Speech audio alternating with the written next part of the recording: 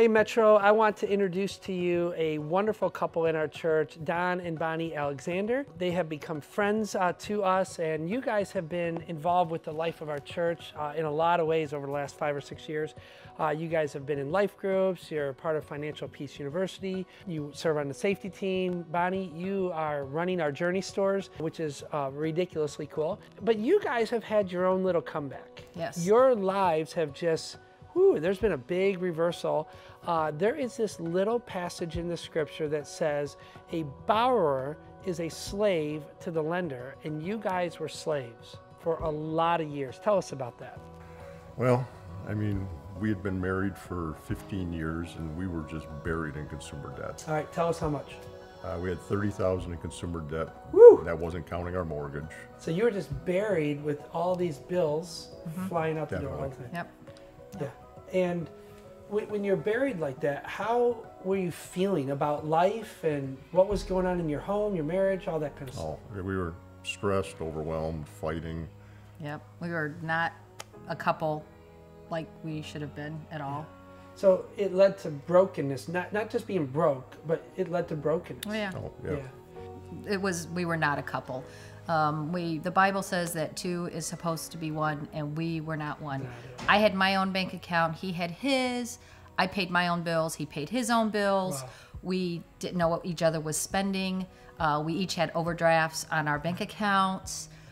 We weren't a couple. We were a lot of times not even talking to each other. Which is funny because it's not like you weren't earning money, and even good money. It's just that there was no management of it, right? Oh, no. I mean, like I said, actually, in the Dave Ramsey class, there's a line he has about outworking your own stupidity.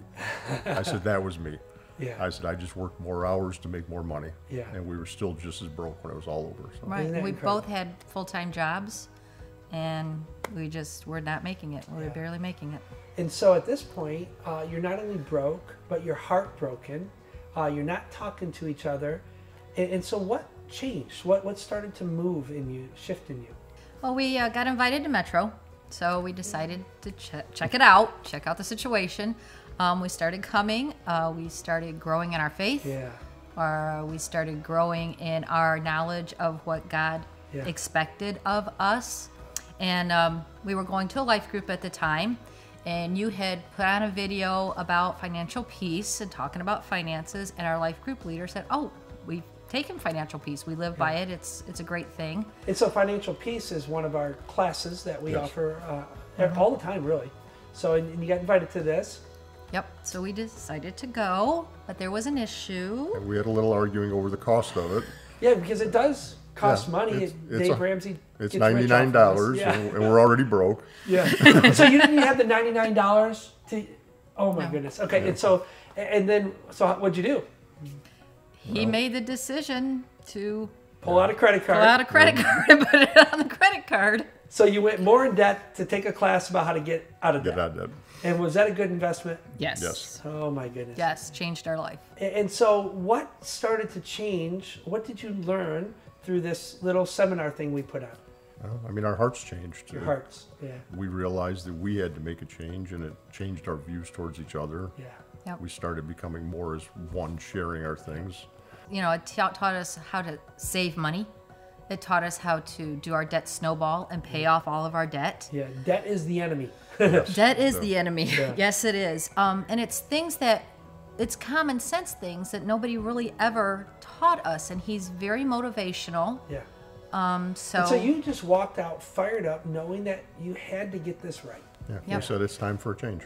So you guys are just experiencing a whole new heart toward money and toward each other, and it's helping your marriage because money is a big issue in marriage. It separates people all the time, and not only in marriage but in friendships and all these sorts of things. And so you guys go through the whole deal, and you decide that you're going to get some things right. Did you get some things right? Yes, we did. I understand that you guys ended up paying off some pretty big debt, and you got this what is this over here? What is this? This was all of our credit cards. This is our chain of debt that kept us a slave For a long for time. many years. So every time you paid off a credit card, you made a link in the chain. Yes. Cut it into a link. Wow. And so how long did it take? 19 months. 19 months, and then you were debt-free from consumer debt. Yes. Way to go. And do you feel better? Oh, Definitely. yeah. Yes. Freedom has a feeling, doesn't it? Freedom has a feeling, and it's a good feeling. Yes, it Yeah. is. I tell you what, you guys aren't alone in this. There's a whole bunch of families that need a comeback. And your example, I think, is going to be a lot of motivation for a lot of people. And you guys now help teach Financial Peace University, don't you? Yes, we do. That is way, way cool. Way to go, you guys. Thanks for sharing your story with us. I'll tell you what, thank you, thank you, thank you. Oh, thank you. Thank you.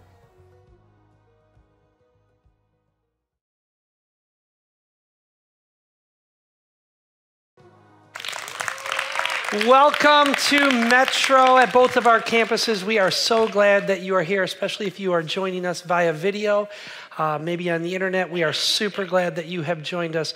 Let me see by a show of hands, we are in our comeback series. And how many of you would say that at one point in your life, somewhere way back then even, that you needed a comeback in your life? Anybody? Maybe it was a friendship that went bad and you're just trying to figure this out and you wanted to come back. Or maybe it was a marriage, and your back was up against the wall and you realized if you didn't change something right here, right now, it was quitting time and you didn't want that, you needed a comeback. Or maybe it's a health issue for some of you and you had to have a comeback with your health. So how many would go even the next step farther and you would care to admit even today that it wasn't just back then, but right now in your life, you're saying, I could use a comeback. I could use a comeback. Hands up all over the place at our video campus. Listen, friends, listen to me. It is true. Without even realizing it, faster than we could ever realize, we become something that we never even thought we could be. Stuff changes quick inside of us. And we wake up one day and our thoughts and our heart and our actions, they're far from who we want to be, and we need a comeback. Can I tell you guys a little bit of good news? Anybody? Good news? God is in the comeback business. You know this, right? God is in the comeback business. He really is. I mean, you have heard of Jesus, right? Well, the scripture says this, that the same Spirit that raised Jesus from the dead is working in you. He's alive in you, and that comeback that he made can initiate this comeback through his Spirit working inside of you. Things can change and things can grow inside of you, and that's what this whole series is all about. And so here's what I'd like to do to start us off, and I know this might seem a little bit weird to some of you, but at both of our campuses, I would love for you to be humble and to literally move off of your seats and to get on your knees before God. Now, we don't do this always around here, but maybe you could join me even today. Even those of you who are brand new and you're thinking, what in the world is going on? I know this is a little bit strange, but this is a way for you and for me to have a humble heart before God, to show him that there are things in our life that we cannot orchestrate on our own. That if we could fix us, we would have fixed us a long, long time ago. But we need God's provision. We need God's leadership. We need God's help. So let me just pray for you with a humble heart. You talk to God as I lead. So Father in heaven, we just take one moment to be quiet before you, asking God that you would do something great inside of us. God, a whole bunch of us would admit right now that we need a comeback in this area or that area of our life. God, we need you to move. So speak, oh God. Tell him, speak, oh God, for your child is listening. And together we say, amen. Amen. All right, you guys ready to go? Here we go. Now, you may know some of this already. You may feel some of this already, but I did a little research for us. The Federal Reserve Banking System of the United States does all of this tracking of data out of your life and out of my life. I don't know if you realize this, but they have concluded that as a nation, we are a people that is greatly in debt. Does that surprise anybody? Nope. As a matter of fact, they tell us that the average American has in what we call consumer debt. That would be your credit cards. That would be maybe walking into some sort of store and you buy a washing machine and they lend you the money via some sort of payment plan to get that product. It's called consumer debt. And they say that the average American is $16,883 in just consumer debt, credit card type of debt. They say that the average American is in debt $29,539 for your auto payments. That's what you owe for your automobiles. They say that the average American has a mortgage of about $182,421. They say that if you have a student loan, which a significant portion of the population does, the average student loan coming out of college today, and as of 2017, is, get this, $50,626. And so all of this put together, the government says that the average American household is in debt about $270,000. That is a lot of money, is it not? Now, here's what's really amazing. They tell us that the average American household earns around $60,000, the average household. So this tells us that the average family is in debt 4 times or more of what they actually earn in an entire year. Get this. They tell us that the average American, 80% of all Americans, will live all of their life in debt to somebody else, and you will die in debt, 80%. Friends, some of you are looking over to your honey and going, honey, we're not doing so bad. And you're trying to do the comparison game right now. We're not doing so bad. And then your honey says to you, oh, we have $5,000 in credit card and we owe on the house and we owe on, did you forget that we owe your mother, right? And friends, I think you already know this, and I'm just going to tell you something that you already know.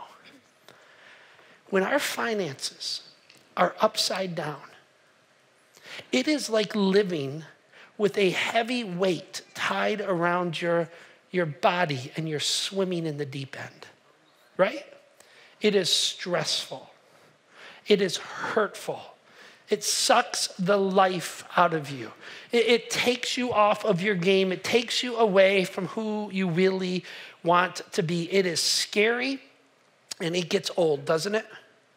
It gets old owing somebody else. It gets old making it week to week and barely making it from week to week. It just gets old. And here's what the scripture says, and I just want to read a couple of passages of scripture for you, and I want it to kind of inform everything that we are going to talk about tonight. Just let these verses sink into you and let them inform your thinking about this very big issue called money. Here's what it says in the book of Proverbs, chapter 22. Very simple verse. It says, the rich rule over the poor, and the borrower is a slave to the lender. Now, is this verse condemning rich people? I mean, the whole world seems to want to condemn rich people. I don't want to condemn rich people. I want to be a rich people, right? And my guess is a whole bunch of you would say, I'd rather be rich than poor. Am I right? This verse is not a commentary on rich people. This verse is a commentary on poor people. This verse is a commentary on struggling people. This verse is a commentary on upside down financially type of people. It really is. And friends, what's it saying? It's saying what we just said, that the weight of indebtedness is heavy. This is a commentary that says, when you live in a borrowed state, you're dumb. Oh, Pastor Jay, why are you going to be so mean? You're right. You're not dumb, you're stupid. There's a difference, right? I'm sorry, I shouldn't say that. I'm so sorry. But you get what it's saying, right? It's saying this. Nobody wants to live that way. It's like, remember when you were a kid and you used to do pile up football and you tackled the guy with the ball and they just piled up and you're the guy in the bottom going, get off me, get off me, get off me. Do you remember, anybody remember this? That's what it's like living in debt, where everybody's piled up on top of you and you're the guy in the bottom just saying, get off me, get off me, get off me. It is a weight that you don't want to live with. And yet, we just learned from the Federal Reserve that we're living with it. and we're going deeper and deeper and deeper. Something's got to change. Here's what Jesus says. He comes along and he says it a little bit differently, but he talks about the same thing. Jesus, our Lord, he says it like this in the book of Matthew chapter 6. He says, no one can serve two masters.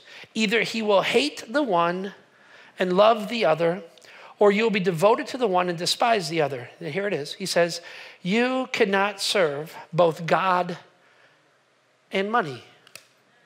You have to make a choice. You can serve God or you can serve money, but you will choose a master in your life. And Jesus comes along and he paints this similar picture of this idea that there is this relationship between what our finances are like and what slavery is and what freedom looks like. And he begins to paint this picture for you. Which do you want to live in? Slavery or freedom? Freedom, right? And most people, but the truth is most people and most of us in this room, if the statistics are true about us like they are of the rest of the country, the truth is that most of us will live as slaves. We will want to be free, but we will live as slaves. We will barely make it. We will go from paycheck to paycheck, just one or two paychecks away from financial collapse. And we will live with the stress of that. We will live with the worry of that all of our lives. Friends, can I just say something to you? You should serve God and money should serve you. That is so good. You should say that again. You may want to write this down. You may want to take a picture of this. I'm going to put it up on the screen for you. You should serve God and money should serve you. Money should serve your dreams, your goals. Money should free you to do what God wants you to do in this world. Money should free you to experience all that God wants you to experience in this world. We shouldn't live in the bondage and the slavery of indebtedness. We should not live in this paycheck to paycheck to paycheck to paycheck type of an existence, just completely stressed out over this thing called money. And so what I'd like to do over the next few moments, if it's okay with you, is I want to help us to rethink about how we think about money, to rethink it, because we have to rethink it or we will die like the rest of the world. It's got to be different with us. We are people of God. We are meant to serve God and not serve money. We do not want to spend the rest of our life chasing the dollar just to pay the next bill. Am I right? So we need to learn to serve God. And so let's just kind of talk about how do we go about this idea of a financial comeback. In the world of business, they talk about this idea of spending and investing and assets and accumulation and all of this stuff. They have this term that they use, and you may have heard of it. It's called asset allocation. Have you ever heard of this term? And you're going, oh, this is like a business talk. Well, listen. There are some things in business that maybe we should take over into our own lives. There are some things that we can learn from the business community and bring them into our own little households, right? Because they're doing something right. They got all the money. Maybe we should get some of that, right? Maybe we should learn a few things and get this into our lives. And so in the business world, they talk about this idea of asset allocation or resource allocation. And so what is an asset or what is a resource? In the world of business, it's time, it's money, it's material, it's staff, anything that can be used to build an organization or a business. It's everything that you have on hand, all the products on your shelf, the patents that you own, it's the buildings and the space that you occupy. It's anything that a company can leverage to build a successful entrepreneur enterprise, right? It's assets. And so we get this, it's the resources. And think about this, what does it mean to allocate something? It simply means to direct it. It simply means to put it into use in the best possible way. And so what is asset allocation? Well, I was listening to this leadership podcast a couple weeks back, and it was Pastor Craig Groeschel, and he was talking about this idea of church asset management, money management for the church and buildings and labor and all this very exciting stuff, right? But it was incredibly helpful to me. I mean, it was like wow to me. And he began to talk about this very issue, asset allocation. And this is how he described it. Listen carefully. He says, asset or resource allocation is investing your available resources in the present to accomplish your goals and objectives in the future. Think about this. Now let's apply this to your family. Let's internalize this. Asset allocation or resource allocation is investing our what is available to us, our resources in the present to accomplish the dreams we have for our families, the dreams we have for our marriages or our homes or our children or our retirement. Assets need to be directed in such a way that it achieves, listen, the long-term goals of your life. And so you think about your family, what are your assets? Assets are your time. We all have the same time, right?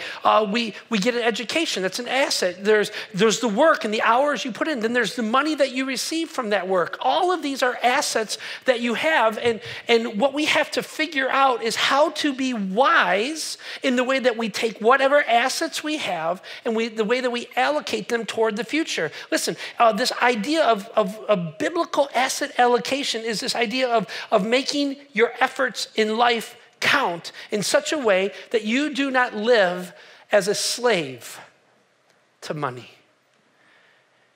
It's living wise in such a way that you will choose to be able to serve God and not serve money all of your life.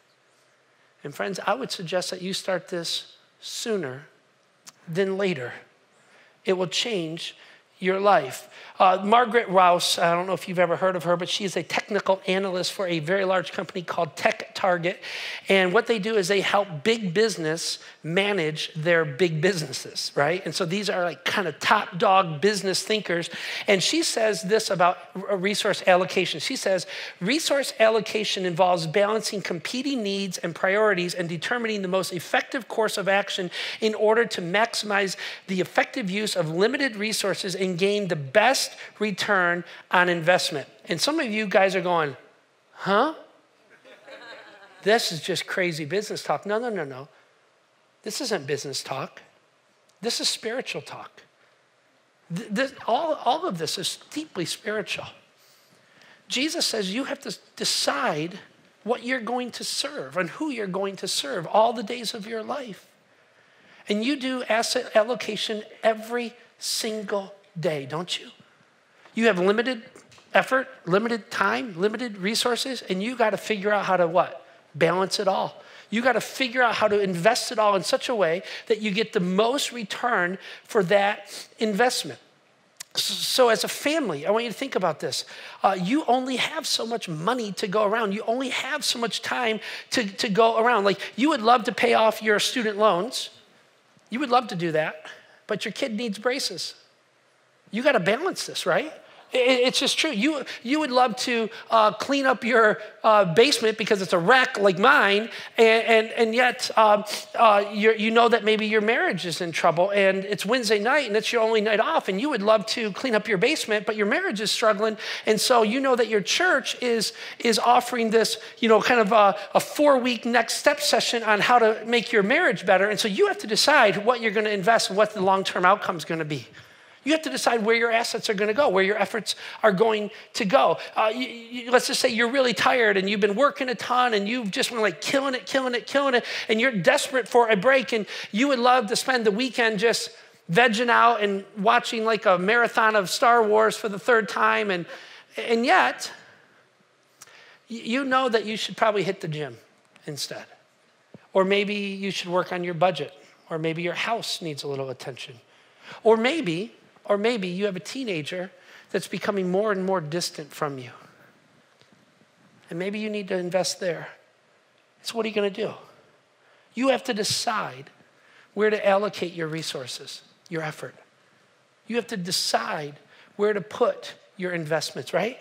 You absolutely do. This is resource allocation. It's deciding how to balance competing needs and priorities and determining the best course of action in order to get the best return on your investment with your limited resources. You see, in the business world, it's interesting. You listen to business people talk. They talk about this idea of investing. Have you heard of this? Right? They always use this word investment, but when you listen to people like us talk, we talk about spending. right? We talk about how much it costs, and I'm spending more than I'm taking in, and oh my goodness, I just spent this on this and that. And we talk, there's a difference, isn't there, between investment and spending. So when you talk about this idea of spending, all of us do the same thing. Every one of us do the same thing, no matter how much income you have. Here's what we do. When you spend money, you don't actually spend money. What do? You trade your time for money, and then you trade your money for stuff. And so money doesn't actually buy your stuff. What buys your stuff? Your time does. You have to choose where you're going to invest your time, right? And so this idea of spending, all it is a fair trade. You're trading what's marketable in your time to what's a market cost of a product or stuff. And it's just an even up swap. You give yourself to this, they give you this product. That's what it is. But what about investing? Investing is a totally different way to think, right? Investors, anybody ever do any investing ever? Like you invested something? You expect to get something from your investment, don't you? Come on, don't you? You expect a little return on your money, on your effort. You expect that somehow there's an exponential return for your effort. There's growth. There is some sort of payback because of the risk and the effort that you put in. So investing is very different than spending. And friends, let me tell you something. I think we need, if we're gonna have a comeback, I think it needs to start with thinking about money differently, thinking about your time differently, thinking about your resources differently. I think we need to think about investing our lives, not just spending our lives. Woo!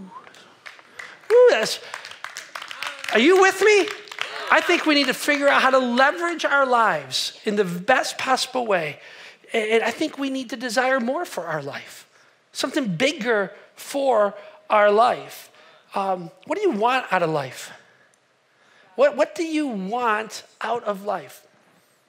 I can tell you that for me and Lynette, we don't care about being rich. We don't care about fancy anything.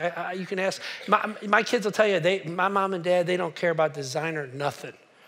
It's just not in who we are. But I can tell you what we care about.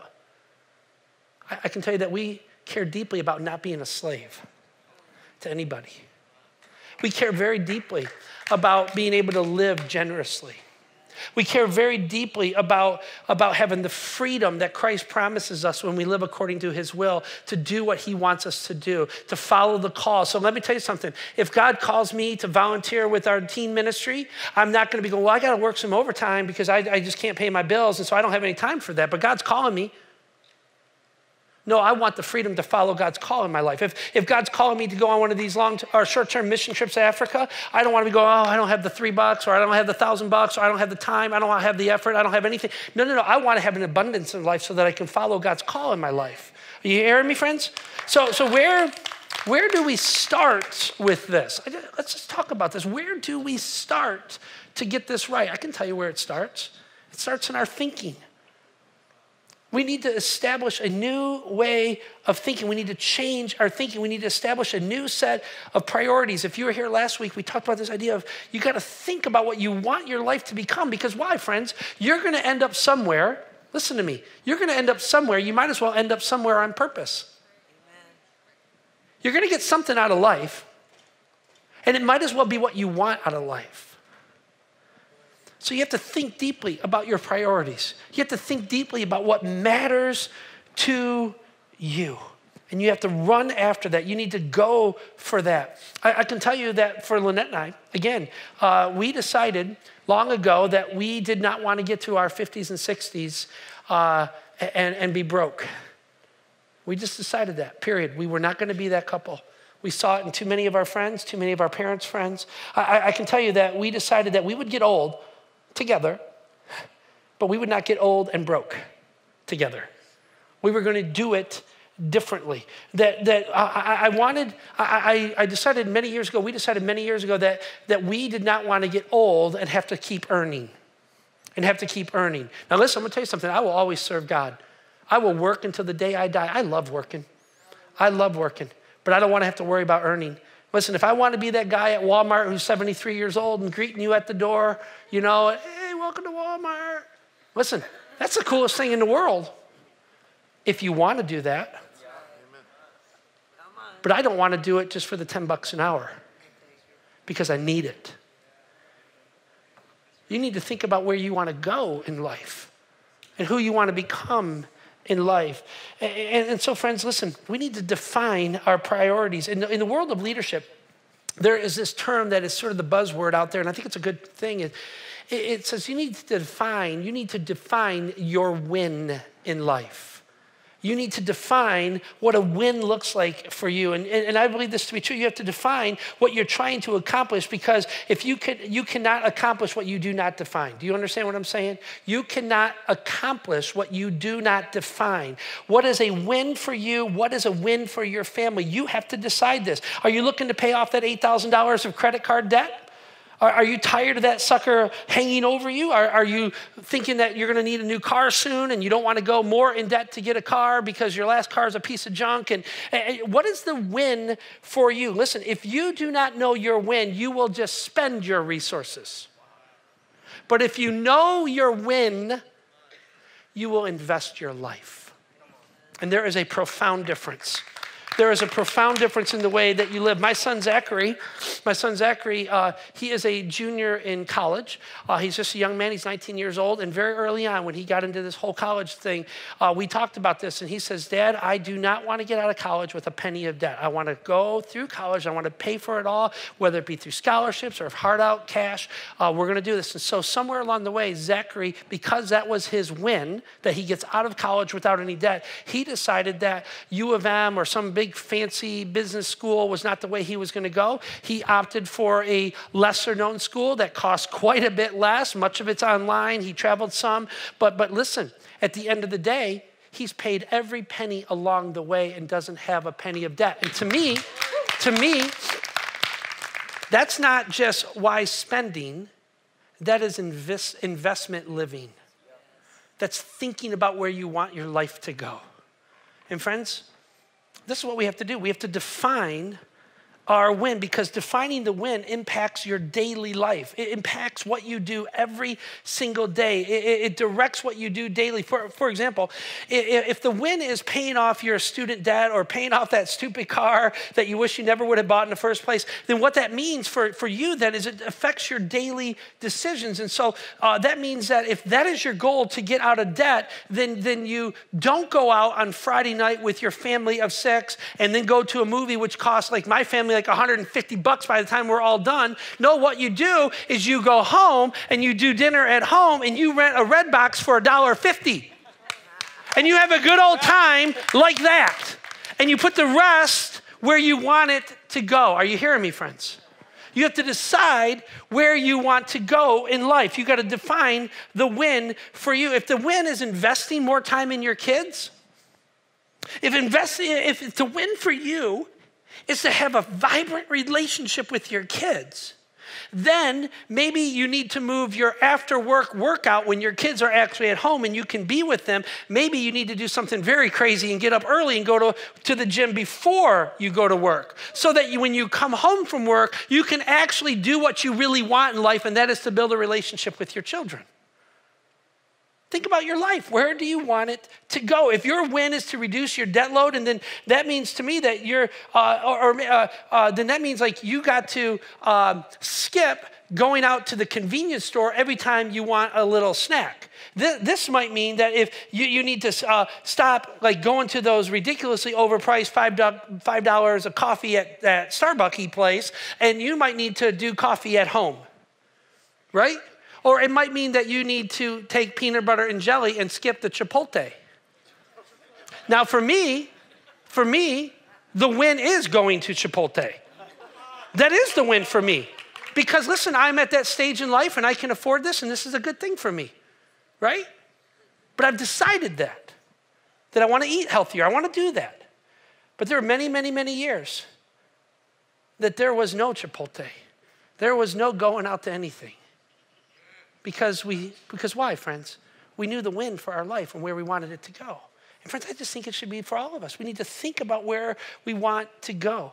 And so you get the point, like the win directs your actions. The win needs to be very clear in your life. There's this little verse in the Bible. It's amazing. It's 1 Thessalonians chapter 5, and it's so simple. It says this, test everything, hold fast what is good. Listen, test everything. Make sure it's clear. Make sure it's from God. But then once you make sure that this is God's calling, once you define the win for your life, go for it. You hold on. You'll be tempted to get off. You'll be tempted. All your friends are doing this and spending this, and everybody else goes to Disney and spends like $19,000 million in 1 week. And you're going, but that's not in my long-term plan, but I got to do it because everybody else did it. No, no, no, no, no. You don't do what everybody else does. You do what God has approved for you to do, and then you hold fast to it. Y'all hear me on this? Y'all hear me? And so some of you need to go home and have a big time conversation and figure out what is the win for you financially. And it can't be like, oh, it's got to be crystal clear. It can't be like, oh, honey, we really need to do something about all these bills. Oh, honey, we need to do something about our retirement. No, no, no. That is simply not good enough. It needs to be crystal clear. It is like we are going to be debt-free from consumer debt within 2 years. And here's how we're going to do it. We got a plan. Or look, I've been working on my college degree for 14 years, and I'm going to get it done in the next 2. And here's my plan. Right? I'm going to lose weight, and here's my plan. We need to go home and formulate a win in our life, and it's got to be the clearer, the better. You know, we're going to listen. I want to give, but we can't. We want to move toward a tithe. We want to give 10% to God because I love God. He's first, and He's most of my life. But we can't. But listen, here's what we're going to do. We're going to start with $10. We're going to put God on the radar. We're going to make sure He comes into the picture right now in our life. You see what I'm saying? We need to make a plan, and it's got to be crystal clear. You see, the win for me is not having more money than I spend. No, no, no, no. The win for me is much, much bigger than that. For me, it's living out what Jesus said. You cannot serve 2 masters. The win for me is being free to serve God and let money serve me. That's the win for me. Many years ago, Lynette and I decided that when we were young, that we would simply not go into debt for anything but our house. That's it, nothing. If we don't have it in cash, we don't need it. It's just that simple. Oh, Dad, can't we? Nope. Nope. It's just that simple. Many years ago, we decided that we were not going to live in slavery. Many years ago, Lynette and I decided that we would put God first and we would tithe no matter what we earned. That He would get the first 10% of everything that we have. And we just find that it's easier to live on 90 with God than on 100 without Him. That's just the way we do it. Many, many years ago, we decided that we would not get old and broke, that we would just get old but not broke. We decided many, many years ago that we would not be a burden to our kids. In our old age, we want to be a blessing to our kids. We decided this. This is the win for us. Your wins might be different. I don't know what your wins are. But for us, we decided that we'd be able to bless our kids when we get old. And that's how we're living. That's what we're trying to do.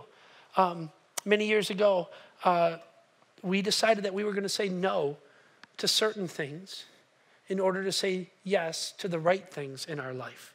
That's how we were going to live. And so, friends, if you want to come back, you have to define what is important to you personally. And you need to live toward that. You all with me so far? You all with me? So I want to give you just two ways that I think that could help us in defining this win and helping us achieve this win for our life. You ready for these? 2 ways. You ready on video? You guys ready? 2 ways. Here's the first one.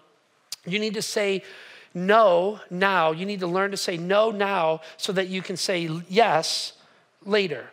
You do realize a financial comeback is not a money issue. It is a heart issue. I was reading an article about this little known actor named Johnny Depp. Have you heard of him? It was saying that this dude has made like over $100 million in his lifetime, and he's broke. And I'm thinking to myself, how do you make $100 million and be broke? That is not a money issue. That is a what? It is a heart issue. You know, he's having to sell this, and he can't do this, and he's mad at this manager and this. I'm thinking, there is something wrong in your heart, because very few people in life will ever have more resources than their desires. Very few. So what is the issue? It's the desire of your heart. Jeremiah, the great prophet, he said it like this in Jeremiah 17:9. He says, the heart is deceitful above all things. The heart is deceitful above all things and beyond cure. Who can understand it? And it's true, right? Because our little heart starts to pound and we go, oh, I'm never going to be happy unless I get this certain kind of gene that has a certain kind of cut and a certain hole right here, because the hole down here isn't good enough, but the hole here, that would make me feel good about me.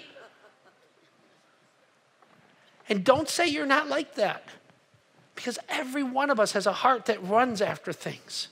And we become desirous of things. And we think if we just get this, we will be happy. How happy are you with all the stuff that you've gotten in life? It's only temporary, right?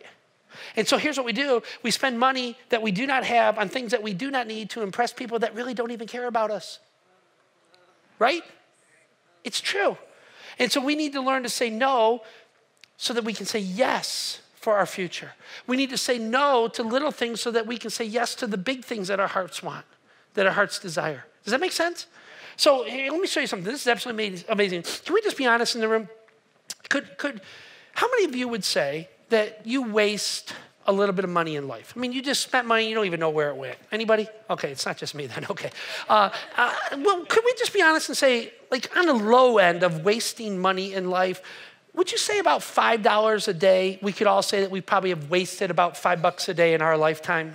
Yeah, right? $1,800 a year, $5 a day, right? So I want you to think about saying no for a little while in order to say yes forever. Think about this. Think about the power of this. How many people like coffee in the room? Coffee in the room? You people stop at like Tim Hortons and Starbucks and you get that $5 foo-foo coffee stuff. Now, this does not apply to Baxter's. This is totally different. Baxter's is an investment in your church. Totally different. But let's just say this. What if you said no to your $5 a day coffee habit, which is the American average, by the way? And what if you invested that money instead? Let me just walk this through. Let's say you take $5 a day and you invest it in a mutual fund. I'm not going to get into all the details, but it's called a mutual fund. Go look it up. And you earn 10% interest a year on that. We're not going to get into all the details, but trust me, you can average that over the long haul of your life. That's reasonable. And so let's say you take that $5 a day or $1,825 a year, and you invest it at 10%, and you start at the legal, what's the legal age for adulthood? 18, right? So let's say that you start adulting at 18 and you start being wise with your money and you start saving $5 a day. When you're 18 years old, you invest it. And let's say you do this until you're 50 years old. 50 years old, that's 32 years. You would have invested, if you did this $5 a day for 32 years, you would have invested $58,000 roughly. But your account, because of the interest compounding year after year for 32 years, you would have $367,000. Not bad. But statistically, you would have spent $58,000 on coffee in that 32 years. I like the $367,000 in my pocket. Am I alone? Now, let's just say you rolled this out for 50 years. Let's say until you're 65, right? You retire at 65. So let's say you go from 18 to 65 years old. What is that, 47 years? And you do this for 40. You earn more money in that time. But let's just say you're really frugal and you're only going to invest $5 a day. Look at this. Look at what you'd end up with. $1,591,000. Now, you would have spent $85,000 on coffee. But instead, you put $5 a day. Who could use $1.5 million when you retire? Anybody in the room? I would think that would be pretty doggone nice. Am I right? Yeah. So friends, this is the power of learning to say no so that you can say yes to your future. And so the first thing is we need to define what we want out of our life. And then we need to learn the power of the heart. Learning to say no to those things that can take our hearts away. Saying no so that we can say yes later. Anybody with me? And here's the third thing we need to talk about this. Once we get those first two things down, we need to learn, we got to crush the debt in our life. We got to crush it. Show debt no mercy. We read this verse earlier, and it's so powerful. It's out of Proverbs. The rich rule over the poor, and the borrower is a slave to the lender. Anybody know this? It's true, right? So once you have your win defined, once you decide to rein in the desires of your heart, then you are going to go slay the giant of debt. You really are. So let me show you how this works. Now, y'all know what a credit card does, right? A credit card, it convinces us. Now, some of you all pause real quick. Look at me real quick. Some of y'all going, I thought we were in church. This is church. Jesus cares deeply about your slavery. He said, I've come to set you free. He goes, I want you to live generously. I don't want you to live in bondage. I want you to be able to do what God's given in your heart to do. This is a deeply spiritual issue. This isn't a money issue. This is a spirit issue. And so let me tell you, some of y'all know this. You know what a credit card does, right? It convinces you that you can afford something that you cannot afford. And they do this by this little thing called the payment plan, right? And it doesn't matter if it's a car or a credit card or buying a refrigerator. They say it only costs $60 a month. That's it, right? And so I want you to think about how this works a little bit. For example, let's say you go out and you buy a $3,000 item that you really can't afford, but they say, oh, you can afford it because the payments are only $60, right? And the reason the payments are $60 is that in the state of Michigan, the minimum payment that you are allowed to make is 2% of the balance of the debt. And so that would be $60 on $3,000. But have you ever thought about really what that will cost? Because the average interest in Michigan is 15% on consumer debt, 15%. And so I want you to think about this a little bit. If the credit card charges you that 15%, on average, I did the math, that would cost you for that $3,000 debt about $450 a year in interest. About $450 a year. So I did the math. I'm going to put this up so you can see this for yourself. This is amazing. So let's say you buy something for $3,000 or you collectively buy a bunch of junk and it costs you $3,000 and you put it on the card of some kind, right? $60 minimum payment because it's 2% every single month. That's your minimum payment. $36 every single month will go toward interest. And $24 will go toward your balance payoff. And that, of course, alters as your balance changes a little bit. And so after you make that first $60 payment on your $3,000 debt, you still owe $2,976. Think about that. You just dropped $60, but it only moved a little bit, right? And it does this month after month after month. As a matter of fact, the average $3,000 credit card payoff in Michigan takes 16 years of your life. 16 years. You can raise a child almost in that time, right? During those 16 years, you would have paid $3,641 in interest on that $3,000 debt for the total cost of $6,641. And so here's the bottom line. Whatever you purchased way back 16 years ago for $3,000, it is broken or you don't remember what it was even paid on or spent, right? You don't even remember it anymore. It's long since gone. Let me tell you something, friends. That is a stupid way to live. Anybody agree? Yep. That is a stupid way to live our lives. We've got to kill this giant of debt. We just have to. We've got to figure this thing out. And so in our finance class that we do all the time, it's called Dave Ramsey's Financial Peace University. We talk about possibly one of the biggest and best life-changing tools when it comes to money. And it's called the debt snowball. And I want to walk this through very, very quickly with you. The whole seminar that we do, it goes into great detail. But I'm just going to give you the overview so that we're all on the same page. Because we have got to fix this burden of debt in our life. So check this out. The debt snowball method is basically a debt reduction strategy where you pay off all the debts you have in the order of the smallest debt to the biggest debt, from the smallest debt to the biggest debt. And I'm just going to put this simple 4-step plan out for you. And unless you're rich, you should probably take a picture of it. Because this is genius. This isn't from me. This is from Dave Ramsey's material. Check this out. He says this. This is the 4-step plan on how to get out of debt very quickly. Number 1, list all of your debts from smallest to largest. Start with the cheapest all the way up to the biggest bill you have. Number 2, make minimum payments on all of your debts except the smallest debt. You're going to pay the basic payment, whatever is required by law for you to pay. You're going to pay that on all of your debts except for the cheapest debt that you have.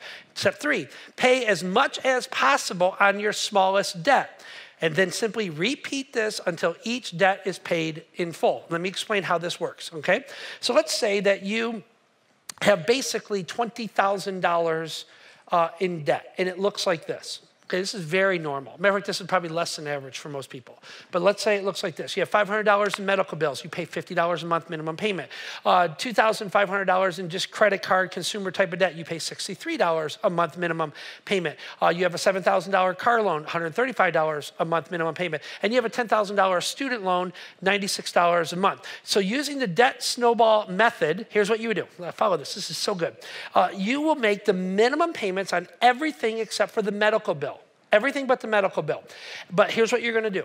You are going to be like, be like a worker bee. You are going to work so hard.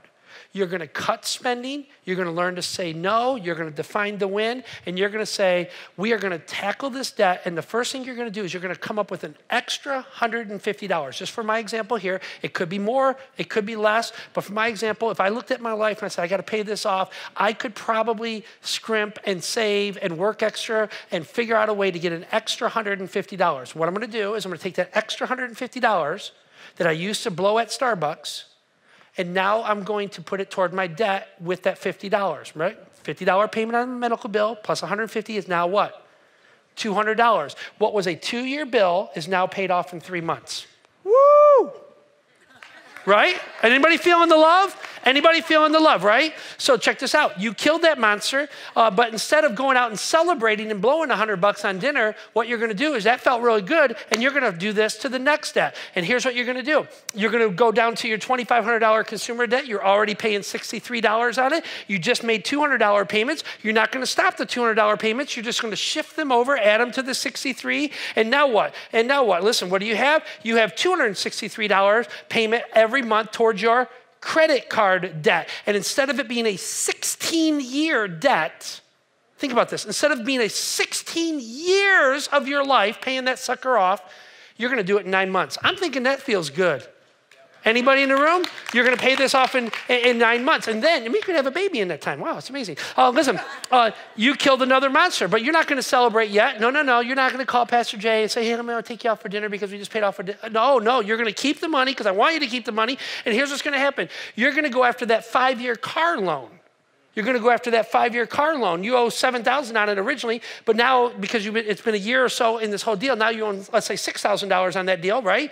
And you're already paying $135 a month. You're going to take that $263. You're going to combine those two, and that's $398. And now you're going to throw all of that every single month toward that $6,000 remaining balance of your car loan. Anybody with me on this? And now that thing is gone in less than 15 months.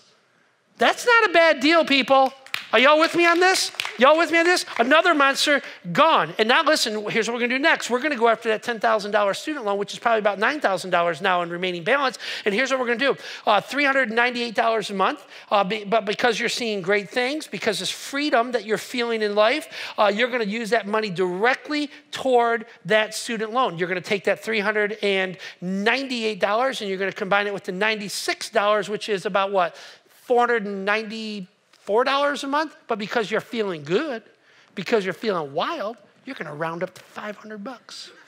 You're going to add an extra $6 to that payment, right? And here's what you're going to do. You're going to blow through that student loan, which takes 20 years on average to pay off a student loan, and you're going to blow through that sucker in 18 months. And to me, that's kind of reasonable. That seems like a reasonable way to live. 20 years of debt, $20,000 paid off in just 3.75 years total. And to me, that wasn't even all that hard. That took a little discipline. That took saying no for a little while so we could say yes for the future. My friends Don and Bonnie, they did $30,000 in 19 months. Woo! Come on. Come on. And so, this is a deeply spiritual issue. God does not want you to live in slavery. He wants you to be free. He wants you to be free to follow the call that he has on your life. He wants you to be free to give generously. He wants you to be free to do what he wants you to do, to invest in your future. Friends, we need to come back in this area. We need to rethink the way we think about money. Amen?